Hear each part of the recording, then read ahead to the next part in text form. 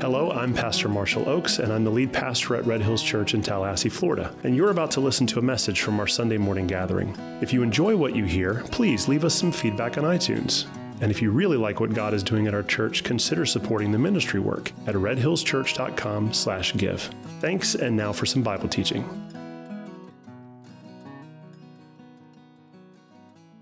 All right, so we've been reading through the book of 1 Samuel. We are 24 chapters in. We'll be finishing it by the end of July, and then we're going to go into 2 Samuel.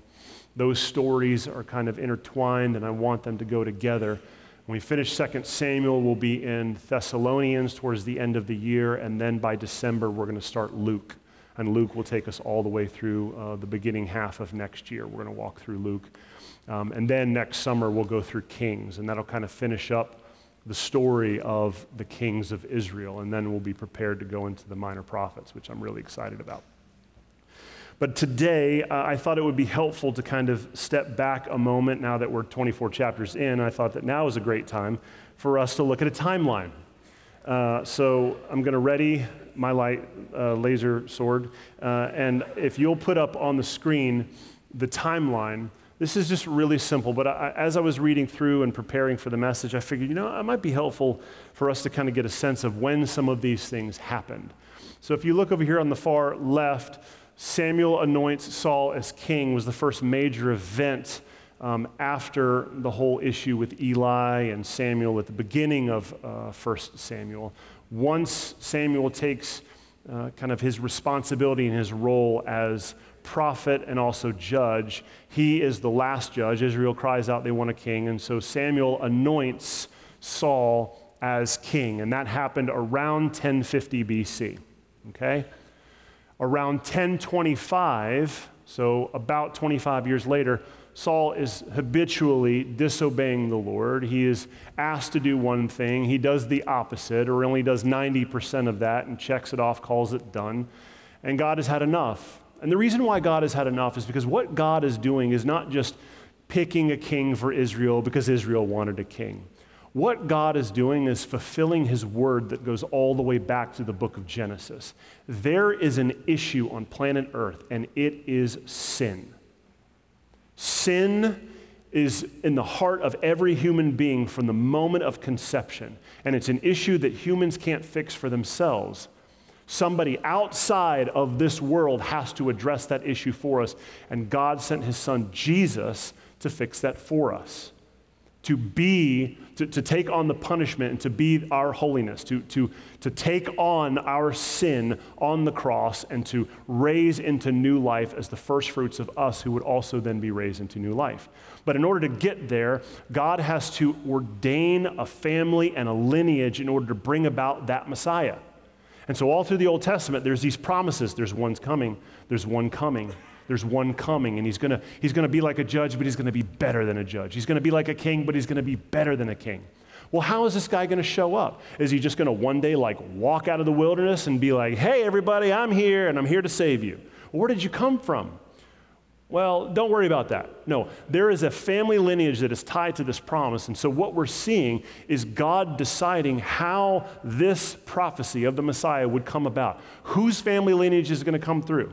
And the Israelites know that they're the chosen people because God called Abraham out. He was the chosen one. And so everyone in Abraham's lineage is like, who's it going to be? Who's it going to? And so you can just imagine every young woman who she gets pregnant, she's like, this might be the one. This might be the one. And there's so much excitement in this community about God choosing these people in order to accomplish his purposes. And so then you get Saul, and so it's like, oh, is it going to be Saul? And all of a sudden Saul's disobedient, and you find out, well, it's not going to be Saul. It's this kid who watches sheep, because shepherds are better kings. Shepherds make the best kings. And so we find that Samuel is told by God to go out and anoint David as king. That happens in 1025. So now you've got this young kid as king, is anointed as king, who hasn't actually stepped into the role as king. There's a functioning King Saul. David is anointed as king. Some people know, some people don't. And it creates this weird, awkward situation because then David gets brought in under Saul and starts working for Saul. And it lasts about 2 or 3 years before Saul starts realizing, I think this kid is going to replace me. And he starts getting upset about it, and it starts bothering him at night, and the Lord starts adding on to that by sending him tormenting spirits. And all of a sudden now, every time we see Saul, he's got a spear in his hand. He wants to pin somebody to the wall, and he's angry at David. Well, about 2 or 3 years after the anointing, that's when all the chaos starts. And in 10:11, by the end of this book, 1 Samuel into 2 Samuel, we're going to find out Saul is going to die. Sorry, spoiler alert, he does. He dies, Jonathan dies, everybody dies. Everyone does die. You can't escape that. So decide what you think about Jesus now. Okay, so Saul dies 1011 BC, and this period of time, right here, right about 1023-ish to about right around here, 1012, 1011, we call this the wilderness years because Saul is hunting for David relentlessly. And David has to flee his home, his wife, his family. He's got to put his family, his mom and dad in hiding, and he's running through in the wilderness, hiding from Saul. This is the period of time. That big block of white right there, that's the period of time we're currently in right now. Now that's important because these wilderness years, you'd think, well, the wilderness years, like I've heard wilderness over and over, children of Israel, they wander in the wilderness. It doesn't seem like a great thing. Let me tell you, it's not a great thing. Wilderness years are not great things, but they are fruitful things. All right, so we're not told that God is always going to give you everything that you want, but he is a good God, and he will give you everything that you need. And sometimes what you need is wilderness years. He's going to lead you through some times where you're going to learn that you don't have it within yourself in order to supply your needs. You need him. And so he brings you in these wilderness years through seasons of dependency on him. So you learn about yourself, but also you learn about him. You learn about his nature and his character. There's something about human nature where we really only learn what we need to learn when there's a time of crisis. And so God in his mercy and his love, he gives you crisis because he wants you to grow and he wants you to learn. So where we're going today in 1 Samuel 25 requires a map. So let's throw that up there. We're going to start today over here, just drawing in a little red square on where we're zooming in. It's the Middle East area. And as we zoom in, I'm going to populate the map with a couple different locations. Some are familiar to you, some are not. Gibeah, that should be familiar. That is where Saul is from. That's where the current kingdom is. Then you've got Ramah. This is Samuel's hometown. When we start the chapter, we find out that Samuel has passed away. This is the town he's passed away in, Ramah. We've got a couple other places referenced. En-Gedi was from last week. This is the situation where Saul went into the cave to go to the bathroom. David was in that cave. They have this confrontation. David displays that he is a merciful kind of guy, and Saul gives some counterfeit repentance, and then they part ways. So last week we pick up over here in En-Gedi, but today we're going to pick up, we find out that David and his crew has moved over here into the area of Ziph and Maon, and there's this guy named Nabal who lives in Maon and has a business in Carmel, which is about a mile up the road, and they have this interaction. There's also this reference to Hakilah as we get into 1 Samuel 26. So this is the orientation, this is the map, this is where we're going to be today. I'll post this and the timeline on Slack afterwards so you guys can have those and frame them and put them on your wall at home. Because I spent a lot of time on them. I'm just kidding. All right, 1 Samuel 25. Let's get into verse 1. And we're going to let's go verse 1 to verse 11. That'll give us enough of the story to kind of pause and reflect on it. 1 Samuel 25, verse 1, it says, "Now Samuel died, and all Israel assembled and mourned for him, and they buried him in his house at Ramah. Then David rose and went down to the wilderness of Paran, and there was a man in Maon whose business was in Carmel. The man was very rich, and he had 3,000 sheep and 1,000 goats, and he was shearing his sheep in Carmel. And the name of the man was Nabal, and the name of his wife was Abigail.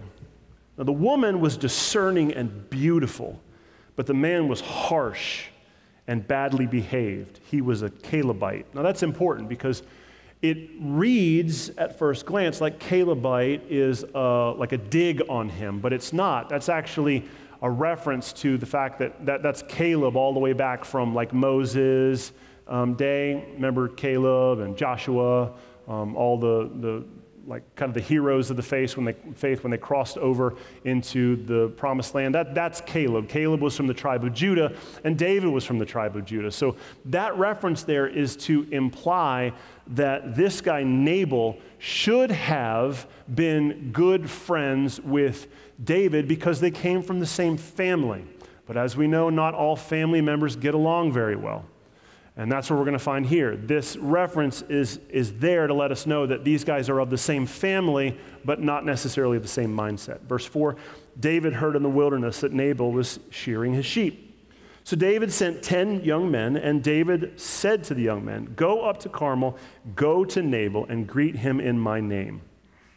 And thus you shall greet him." Here's what I want you to say. "Peace be to you, and peace be to your house, and peace be to all that you have. I hear that you have shearers. Now your shepherds have been with us, and we did them no harm. They missed nothing all the time they were in Carmel. Ask your young men, and they will tell you. Therefore, let my young men find favor in your eyes. For we come on a feast day. Please give whatever you have at hand to your servants and to your son David." And David's young men came, and they said all of this to Nabal in the name of David, and then they waited. And Nabal answered David's servants and said, "Who is David? Who is this son of Jesse? There are many servants these days who are breaking away from their masters. Shall I take bread and my water and my meat that I have killed from my shears and give it to men who come from I do not know where?" Well, let's pause there. So this chapter starts off giving some context to what happened to David after his interaction with Saul in the last chapter, and we find out that David is doing what David has always been doing, Saul's job. He's wandering around in the wilderness. He's keeping tribes and cities safe, and one of the family members that he happens to be keeping safe is this guy named Nabal who's got tons of sheep. He's keeping all the bad guys away, and he's making sure that no one's attacking them in the middle of the night. And now we've come up to shearing season, and David wants to send some messengers to Nabal. "Hey, we have been looking out for you guys free of charge, just out of the kindness of our heart, because we're from the same tribe, and that's what we do. We just look out for one another.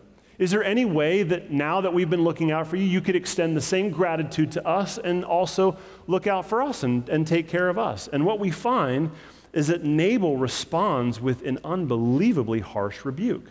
But before we get there, I want to take a look at this envoy that David sends to Nabal. Because as I'm looking at this text, David sends Nabal 10 men with a message of peace and generosity. Okay? Go to this guy and let him know how generous I have been. This story, and here's the beauty of Scripture, and I've said this numerous times. Prophetic things in Scripture are never just prophetic one time. When God declares a thing, that thing always comes to pass, but that thing comes to pass over and over and over again. And as you start reading through Scripture, you start making these connections. You're like, man, I feel like I've heard this story. It's because you have. You've heard it 4 times. Just the characters were different. And that's the beauty of Scripture. Because as you start dissecting and reading and immersing yourself in these stories, they start popping up again and again, and they give you metaphors and references for the way you're supposed to read the story. Because none of this stuff stands on its own. It's all connected to the larger story, which is God's story. So in this story, the characters are David, and he's sending his men. And David is kind of like a functioning king, but doesn't really have a crown yet. And he's sending an envoy into the city saying, "Hey, I've been a generous guy. Will you accept my offer and be generous back to me?" And the prophetic aspects of this draw our minds over to Luke chapter 10. Do you remember when Jesus, also this descendant of David, who is a king without a crown here on earth, sends an envoy of his disciples 2 by 2 into the cities and tells them, "I want you to spread the good news. I want you to bring a message of peace and generosity, but I also want you to do the kind of thing that David did when he sent his envoys over to Nabal. I want you to remind the people that we have also been keeping the kingdom of darkness back. All those bad guys who are hiding out on the hills, they're not bothering you because we're in town. Jesus sends his disciples in, and the thing that we're told in Luke chapter 10, verses 1 through 12, is that when these guys walk in, one of the primary things they're doing is they're casting out unclean demonic spirits that are possessing people. And that's, to us, there's like, I don't know if in my life I've ever seen a possessed person. If you have, you'd know it. The idea that one of the things that this coming king does is set people free from demonic possession is a big deal. That these demonic spirits enter into human beings, image bearers of God, and torment them to the point where they cut themselves and burn themselves with fire and cry out in the middle of the night. And even though they're held by chains, they break those chains and they're under torment day and night. One of the things that Jesus does when he shows up on the scene is he sets people free from torment. That's good news. That's great news. And so this prophetic story, you see it in David, and then you see it in Jesus, and then you see it in the Great Commission. One of the things that Jesus tells Christians, hey, I want you guys to do the same thing that you've been reading about all throughout the Bible. I want you to go into the cities, and I want you to proclaim peace and goodness. I want you to be my ambassadors. I want you to move into the cities, and I want you to be a blessing to everywhere you live. And just the sheer fact that you are filled with the presence of God, you being in a city is going to keep darkness at bay. You living holy lives is spiritual warfare where you live. Obeying Christ keeps the enemy at bay. That's good news. It's good news for a town if Christians move in. It's good news if foreign tribes who have never heard the gospel of Jesus hear the good news of Jesus. The gospel changes everything. The Holy Spirit shows up and starts setting people free. So here's the rub. Why is it that if you've got a king sending envoys into a city, letting them know, hey, I've been kind to you. I've been keeping darkness at bay. I've been setting your people free, keeping all the bad guys out. Having us around is good news. It was good news for David. It was good news for Jesus. It's good news for Christians to show up to your town today. Why does it seem like such a good deal and why nobody wants it? Why is that? Why is Nabal's response this way? You would think that it was good news that somebody's been keeping all the bad guys out of your land. Man, thank you. Here's 1,000 wedges of cheese. Go bless your men. Here's a bunch of grapes. Man, thank you. Nobody doesn't want it. Why does he respond that way? And why do wicked men today respond the same way that Nabal did? Well, I think we all kind of know why. It's because the invitation that there is a king who's been keeping darkness at bay and being kind to you when you didn't even know his name, that invitation when the envoys show up and say, hey, let me tell you about this guy named Jesus. We're not delivering a message that says, hey, isn't this nice that he's been kind? The invitation is, isn't this nice he's been kind? Won't you now acknowledge his rule over your life? See, that's the issue. There's a gospel being presented that Jesus is just this kind Santa Claus who just is benevolent and just gives all these things, and he's just kind, and he's just gift after gift, and all you have to do in response is just be kind back. Just take the kindness and just be kind. Just as long as you're loving your neighbor, that's all that's demanded of you. That's wrong. That wasn't the message of David's men. That's not the message that Jesus sent his disciples out, and that's not the message that we're supposed to be carrying. Here's the message. There is a king who rules all the nations currently, right now, and he has been kind and benevolent, and he's offering you salvation free of charge. Nothing you have to do. All you need to do is believe, and you will be counted among him. But it does require that you surrender the crown sitting on your head. And that's the issue. And this is what I find with most people that I talk with about the gospel, and you may find this too. The issue for most people today isn't that historically Jesus actually existed, or that most of the evidence presented is true or not. For some people, that's the issue, but that's not the issue for most people. The issue for most people is the issue it's always been. If I follow him, I have to surrender my ways. He's got a different way and a different plan and different morals and different standards than me, and if I call him king, that means I can't be king. That means this world that I trust can't be king. That means my entire structure of functioning on planet Earth is now disrupted, and I have to follow a new king. And for Nabal, it was too much. So he responds with this harsh rebuke. Let's find what happens in verse 12. So David's young men turned away and came back and told him all of this. And David said to his men, all right, every man strap on his sword. And every man of them strapped on his sword. And David also strapped on his sword, and about 400 men went up after David, while 200 men remained with the baggage. But one of the young men told Abigail, Nabal's wife, behold, David sent messengers out of the wilderness to greet our master, and he railed against them. Yet the men were very good to us, and we suffered no harm, and we did not miss anything when we were out in the fields, as long as we went with them. This was the message of the original envoys. They were a wall to us both day and night, all the while we were with them keeping the sheep. And therefore know this and consider what you should do. For harm is determined against our master and against all his house. And he is such a worthless man that one cannot speak to him. So Abigail made haste and took 200 loaves and 2 skins of wine and 5 sheep already prepared and 5 seahs of parched grain and 100 clusters of raisins and 200 cakes of figs, and laid them on donkeys. And he said to her young men, go on before me. Behold, I come after you. But she did not tell her husband Nabal. And as she rode on the donkey and came down under cover of the mountain, behold, David and his men came down toward her, and she met them.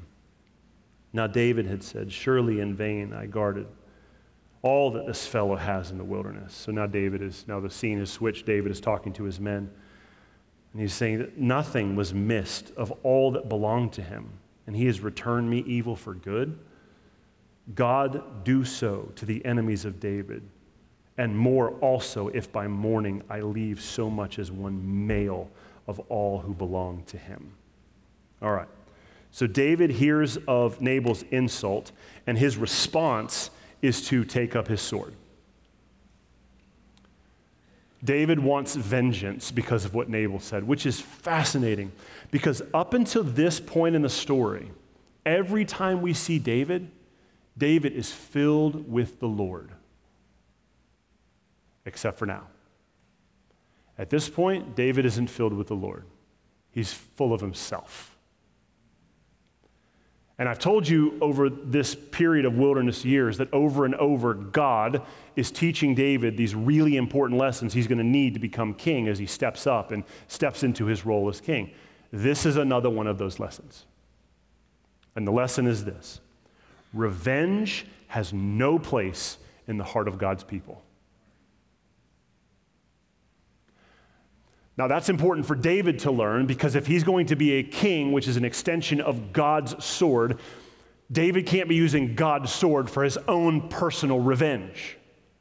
That's the reason why vengeance shouldn't live in the heart of God's people. Because if it does, then you start thinking you're acting on his behalf, and you start doing things that he never asked you to do. And you start seeking revenge. Now, revenge in this day looks different than it did back then. No one's going to go take a sword and 400 men to go showdown with somebody who insulted you. But that doesn't mean that vengeance is absent today. Today, vengeance looks like a clever comeback,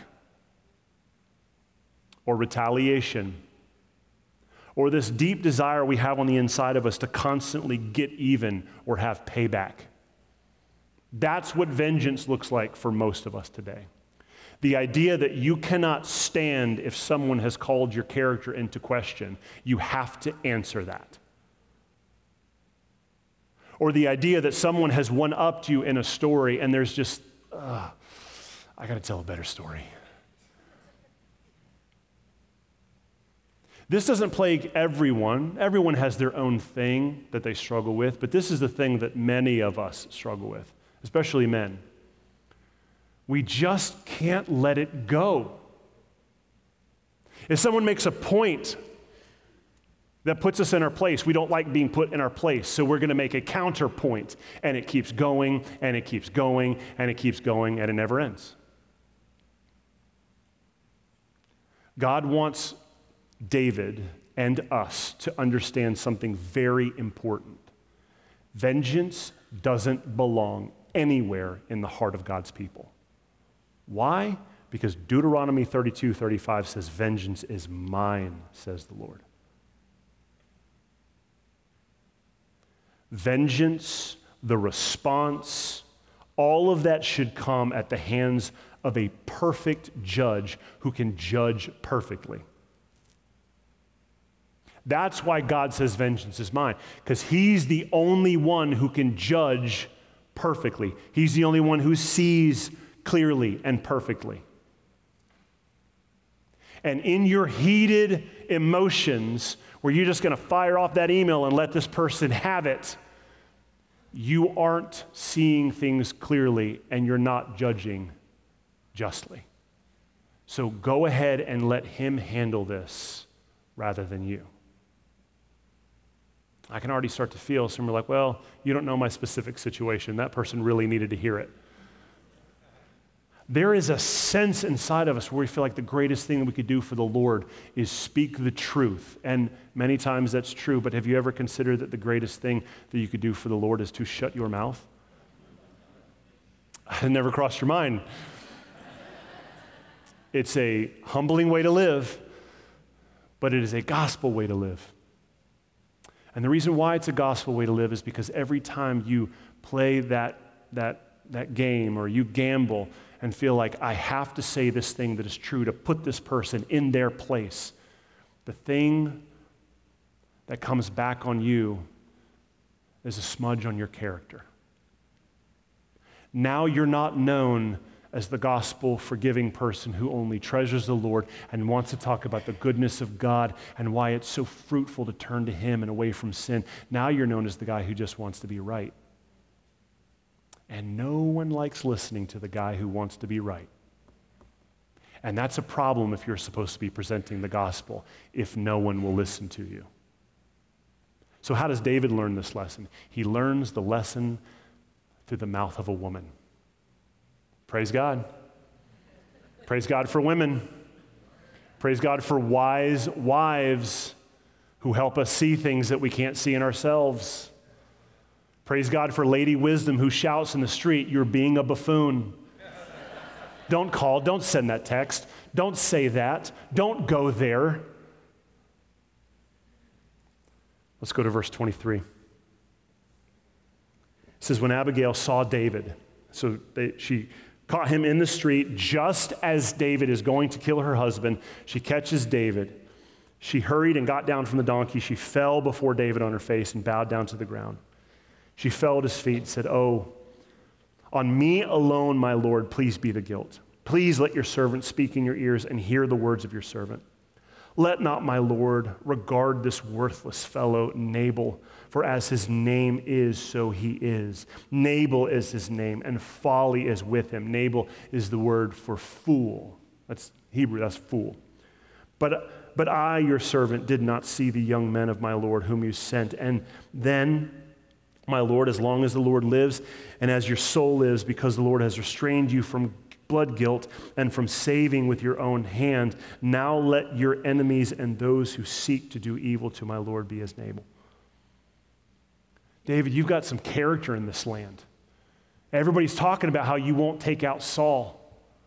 Don't take out my husband and let that be a blemish on your character. That's what she's saying. And now let this present that I've brought, all these wonderful fig cakes, let this present that your servant has brought to my Lord be given to the young men who follow my Lord. Please forgive the trespass of your servant, for the Lord will certainly make my Lord a sure house, because my Lord is fighting the battles of the Lord. And evil shall not be found in you so long as you live. So she's starting to butter David up a little bit. God's going to take care of you. You don't need to take care of this self. But I love what she says in verse 29. If men rise up to pursue you and seek your life, the life of my Lord shall be bound in the bundle of the living in the care of the Lord your God, and the lives of your enemies shall sling out as from the hollow of a sling. Why did she say that? Because this is the homeboy that killed Goliath with a sling. She's like, David, I know who you are. I read the news. Everybody's talking about how good you are and how handsome you is and how you're not going to kill Saul and how you killed that big Goliath guy with a sling. Like, I'm going to tell you what God's going to do for you. You don't need to kill my husband. I'm telling you, the lives of your enemies, they're going to be tossed up in a sling and they're going to be slung across the whole world. Like, you don't have to worry about your enemies. God is going to take care of you.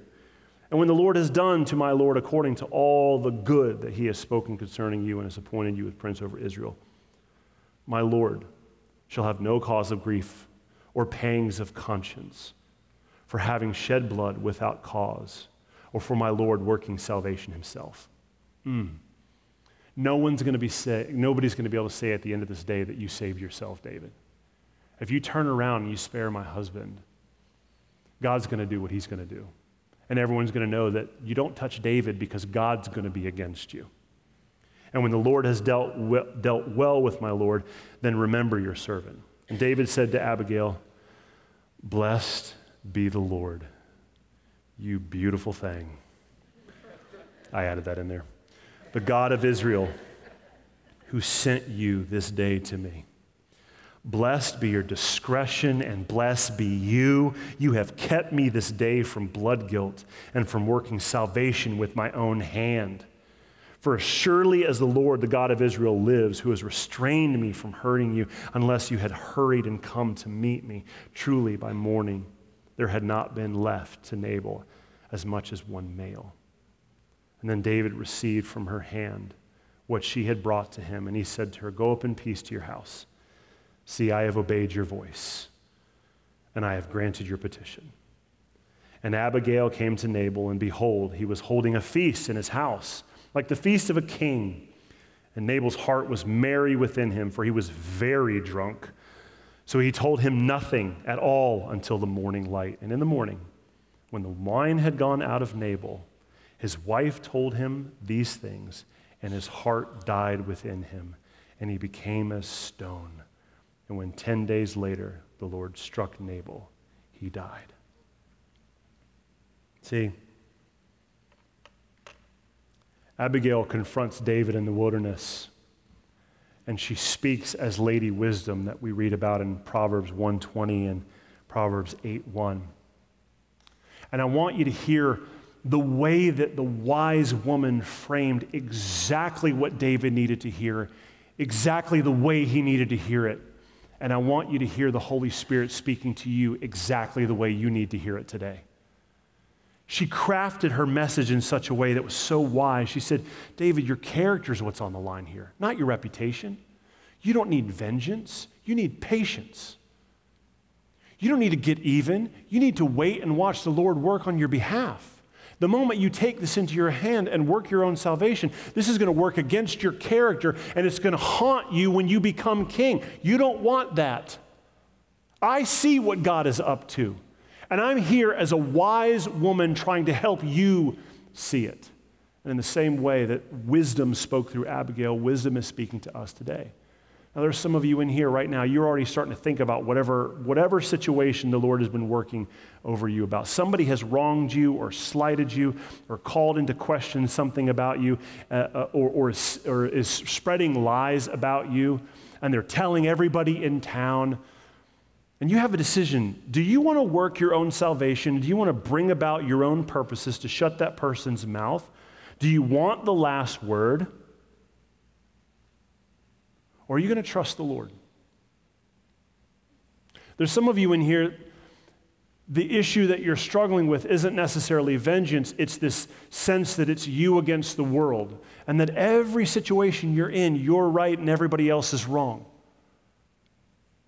And it creates inside of you this sense of justice, and in turn, it puts you in a situation where every conversation you have with every person, you see the worst part of that person.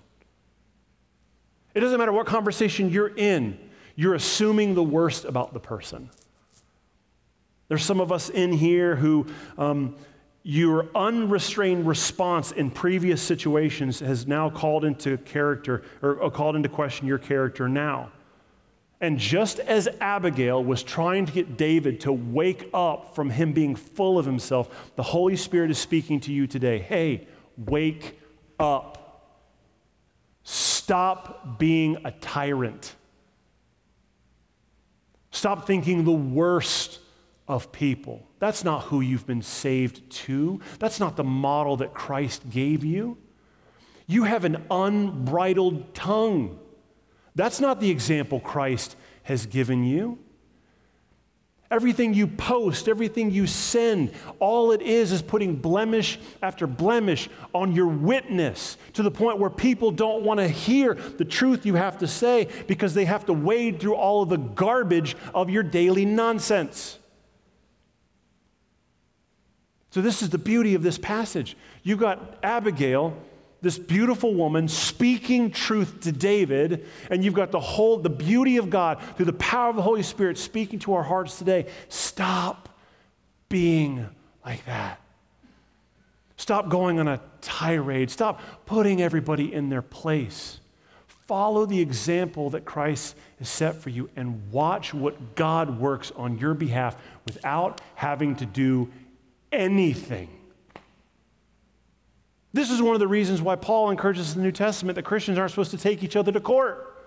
Are you seriously think you're going to stand before an unrighteous judge, a non-believing judge, and think that he can decide justly between the two of you who are believers? Can you not settle it between yourselves?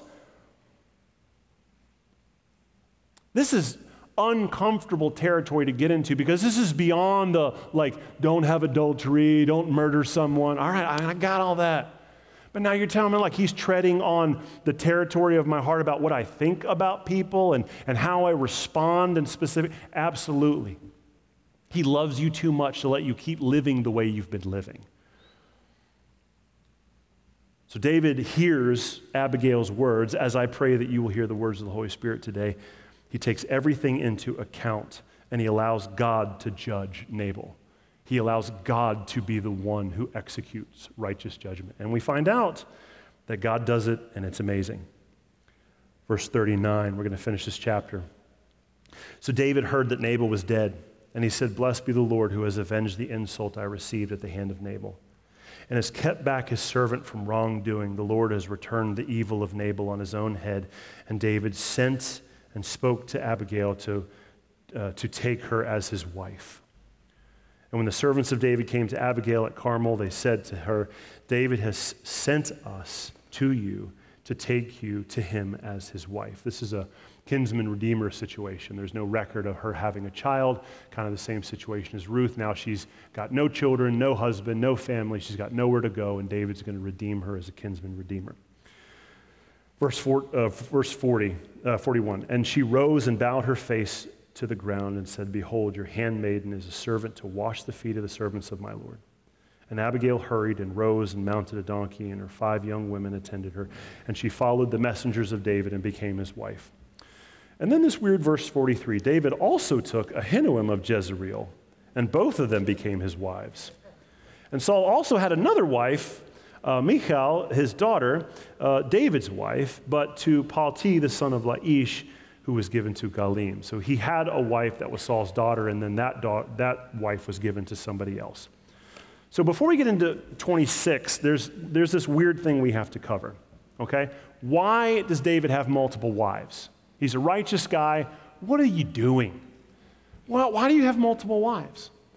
Well, there's a couple arguments for this. One would be it's tradition all throughout the history of Israel. kings or judges or people of prestige. They had multiple wives. There's another argument for preserving the family lineage. There's this idea that, well, if you're going to be king, you're in everyone's crosshairs, and so constantly people want to take you and your family out. So you've got to have a lot of children in case somebody wants to come in and take out your kids, so that the family lineage is preserved. Another argument is just pure desire, which we know had a part to play as David comes in and takes his throne. His desire for women isn't tempered, and there's this situation with Bathsheba. But the bigger question we have to ask is not why does David have multiple wives, is why does God allow David to have multiple wives? Okay? Because here's the standard from the very first book. Marriage is between one man and one woman. Okay? Not one man and 9 women. Okay? Not one woman and 9 men, not one man and one man and one woman and 7 women. It is one man and one woman. That's biblical marriage. Now, from that, we see lots of examples throughout Scripture where people seem to be kind of adding to that. What do we make of that? Well, I don't know that I have the end-all answer, but I've got a couple things that I think shed light on this. Why, Marshall, why do you think that God allows David to have multiple wives and Solomon as well? Because I think that God allows us to see the foolishness of our sinful decisions by giving us exactly what we want. Because here's what always plays out. You've got a guy in the Bible who says, I'm going to take a wife, and I've got this wife, and I love her, her name's Sarah, and I'm Abram, and things are great, and we're good, and God promises this child, and we can't have a child. And so a plan comes up, why don't you take this other wife? Have a child with her. That was nothing but trouble. And the same thing you see through all the other patriarchs. All of a sudden, you've got a husband, and he wants to take another wife, and a third wife, and a fourth wife. It is never a blessing for a man to have more than one wife. Ever. Anywhere in Scripture. It is constant torment. You don't want more than one wife. But why does God allow it? He allows it to show us the foolishness of how bad we want something that's outside of His boundaries and His rules. He says, no, what I've given you is enough. It's enough except for I want to add 2 or 3 more people into this marriage. I want to marry her, and her. God's like, you know what? I'm going to allow you to do that, and then you're going to suffer for the rest of your lives because every one of those kids are going to be fighting for dad's competition. Every one of those wives are going to be fighting for your and they're going to be fighting with each other. I think that's why God allows it to do it, so that it stands as a parable all throughout time about how foolish it is for you to think that you could go beyond whatever it is that God has given you. He says, this is yours. You're like, yes, this, and also that, and his thing, and her thing, and that thing. No, it's foolishness to want more than He has given you. And if you keep after it, He's going to give it to you, and it's going to be torture for you. So, with that, let's go into 26. 26 is a little bit shorter. We're getting low on time, but I want to get through this. That's funny. Like the pastor, 25 verses. We're just going to get through it. Okay. If you want a church with shorter sermons, you'll have to go somewhere else. 1 Samuel 26. Okay, so this is interesting. This is a really important chapter, and this is the reason why I want these 2 chapters together, because they parallel each other. This chapter shows that David learned his lesson in 25 because it demonstrates the idea that he is not after vengeance anymore. He listened to Abigail, and he is responding with wisdom. So verse 1 and 26, it says, Then the Ziphites came to Saul at Gibeah, saying, Is not David hiding himself on the hill of Hachilah, which is on the east side of Jehimon?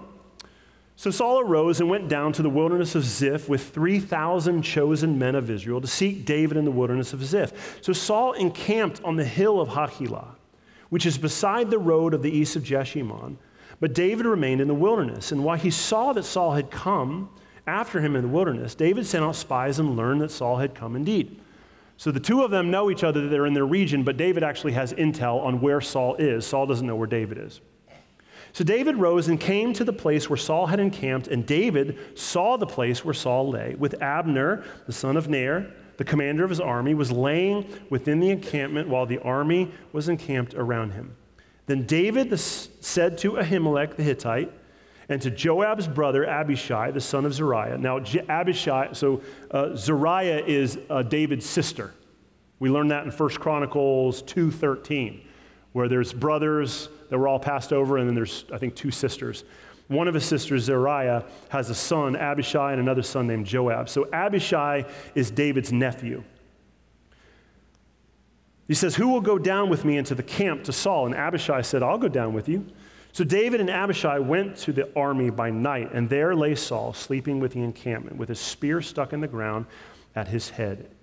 And Abner and the army lay around him. Then Abishai said to David, "God has given your enemy into your hand this day. Now please, let me pin him to the earth with one stroke of the spear. I will not strike him twice." Why is that so fascinating? Because in Hebrew, that phrase, pin him, is the same phrase that's used all of the times when we're told that Saul had the spear in his hand and he threw it at David to try and pin him to the wall. What Abishai is saying is, David, it's poetic justice. In the same way he tried to pin you, please, let me pin this fool to the ground. I will avenge you. Let me do this. And what does David do? He just learned a lesson about vengeance. Let's see if it stuck. Verse 9, David said to Abishai, "Do not destroy him. For who can put out his hand against the Lord's anointed and be guiltless?" And David said, "As the Lord lives, the Lord will strike him. Or his day will come to die. Or he will go down into battle and perish. Who am I to say how God's going to take him out? He might die at a ripe old age. He might die in battle, but he's certainly not going to die right now by me bringing about my own salvation. The Lord forbid that I should put out my hand against the Lord's anointed. But take now the spear that is at his hand and the water and the jar of water, and let us go." This is the reason why I wanted to read this, is because it shows us that he learned his lesson in 25. But even more than that, he didn't just learn his lesson, now he's teaching the lesson. And this is the value of the wilderness. Dads, don't be afraid to walk through the wilderness and to do the hard thing, because in doing so, you might just spare your son from having to walk through the wilderness. You want to conquer that fear that paralyzes you now, that anxiety that drives you. You want to conquer that now so that your kids don't have to conquer it. You don't want to pass that garbage down. You want to walk through the wilderness and do the hardest of hard things now so that your kids don't have to do it because you were too weak of a man to do it. When you walk through the wilderness, you learn lessons that God teaches you, but they're not just for you. They're for the next generation. What you learn in the wilderness is so the next generation doesn't have to wander in the wilderness. The Joshua generation was able to go into the promised land because they learned the lesson of the previous generation who wandered in the wilderness. This is the value of this story. That David didn't just learn, I'm not the one to take vengeance, but he's also teaching this lesson to his nephew. Let's finish at 12 to 25. So David took the spear and the jar of water from Saul's hand, and they went away, and no man saw it nor knew it, nor did any awake, for they were all asleep, because a deep sleep from the Lord had fallen upon you. Now, the question you just had of how are these dudes standing here in the tent talking to each other and no one's waking up, right? It's because the Lord caused a deep sleep to fall upon them. David went over to the other side and stood far off on the top of the hill with a great space between them. He called out to the army and said to Abner, "Hey, will you not answer, Abner?" Then Abner answered, "Who are you who calls to the king?" And David said, "Are you not a man who is like you in Israel? Why then have you not kept watch over your lord the king? For one of the people came in to destroy the king your lord. This thing that you have done is not good. As the Lord lives, you deserve to die because you have not kept watch over the Lord, over your Lord, the Lord's anointed. And now see where the king's spear is, and the jar of water was at his head. Hey, a bodyguard to the king, you're not doing your job because I was just there and I'm holding his spear and his water jug." And Saul recognized David's voice immediately. "Is this your voice, my son David?" David says, "Yes, it is my voice, O Lord the king." And he said, "Why does my Lord pursue after his servant? For what have I done? What evil is on my hands? Now therefore let my Lord the king hear my words of his servant. If it is the Lord who has stirred you up against me, may he accept an offering. But if it is men, may he be cursed before the Lord, for they have driven me out this day that I should have no share in the heritage of the Lord, saying, go serve other gods. What you're doing to me, you're driving me out of my own land and my own home. Now therefore, let not my blood fall to the earth away from the presence of the Lord. For the king of Israel has come out to seek a single flea, like one who hunts a partridge in the mountains. And Saul said, I've sinned. Please return, my son David, for I will no more do you harm, because my life was precious in your sight this day. Behold, I have acted foolishly and have made a great mistake. And David answered and said, here is the spear, O king. Let one of your young men come over and take it. And the Lord rewards every man for his righteousness and faithfulness, for the Lord gave you into my hand today, and I will not put out my hand against the Lord's anointed. Behold, as your life was precious this day in my sight, so may my life be precious in the sight of the Lord, and may he deliver me out of all tribulation. And then Saul said to David, blessed be you, my son David. You will do many things and will succeed in them. So David went his way, and Saul returned to his place. Now that last verse 25 is interesting, because the invitation back up in verse 21 is, Saul says, return, come home, stop wandering in the wilderness. But we're told in 25, David didn't take his offer. And the reason why is because the last lesson David learns in his leadership wilderness school is that when you're a leader, the only thing you really have is your word. Saul says, I'm sorry, come home. And David says, I don't believe you. You've said that before, and I no longer trust you. See, when it comes to the things of God, when it comes to leadership, all you have is your word and your character. If people can't trust what you say, you have no foundation to build on. If you have empty words, then you have an empty kingdom. Now, all these stories are fascinating. They're all great. And the lessons that come with them are fascinating. They're important lessons. The lessons of don't take vengeance. The lessons of be the kind of leader who whatever you say actually happens. You don't say things and then they don't happen. You don't lose your cool. You know how to bridle your tongue. These are all important lessons, but all of them are cast against this one fascinating backdrop. I don't know if you caught it, but this is what the author is trying to get us to understand. And it's not just for today, it's for the whole story. These two chapters are cast against two ways of living your life. In this story, you've got one man who's a fool. His name is Nabal. And he trusts in his own strength and his own wealth and his own kingdom. And you've got another man who's portrayed as a fool, Saul. He trusts in his spear, his swords, his bodyguard, his army. None of these things are keeping them safe. God took out Nabal, and God is going to take out Saul. But then you have two people in the story who are cast not as fools, but as wise. Abigail is wise because she speaks the word of God, and David is wise because he hears and obeys the word of God. And in the midst of all of these amazing little lessons that we can learn, they're all good, but they're only good in so much as they sit under the umbrella of this way of seeing everything. Is the way you're living wise or foolish? Psalm 53:1. The fool says in his heart, there is no God. All of these lessons are good, but they're only good if you see them through the lens of them being wise, because this is the way God wants it. You can't cherry pick these lessons from the Bible and create some new religion or say, I'm going to take some of this, but not this. I don't like these demands, but I love this stuff, and I'm going to hyper-focus on this and ignore all these other things. That's not the way the Bible works. It's all or nothing, and the reason why it's all or nothing is because all of it is viewed through this simple lens. You're either wise because you trust the Lord and you follow the Lord, or you're foolish because you say in your heart, there's no God, or I don't need him. So as we close today, that's what I want ringing in your ears. This idea that every decision that you make, every scripture that you read is cast against this backdrop of either being wise or being foolish. Let's pray.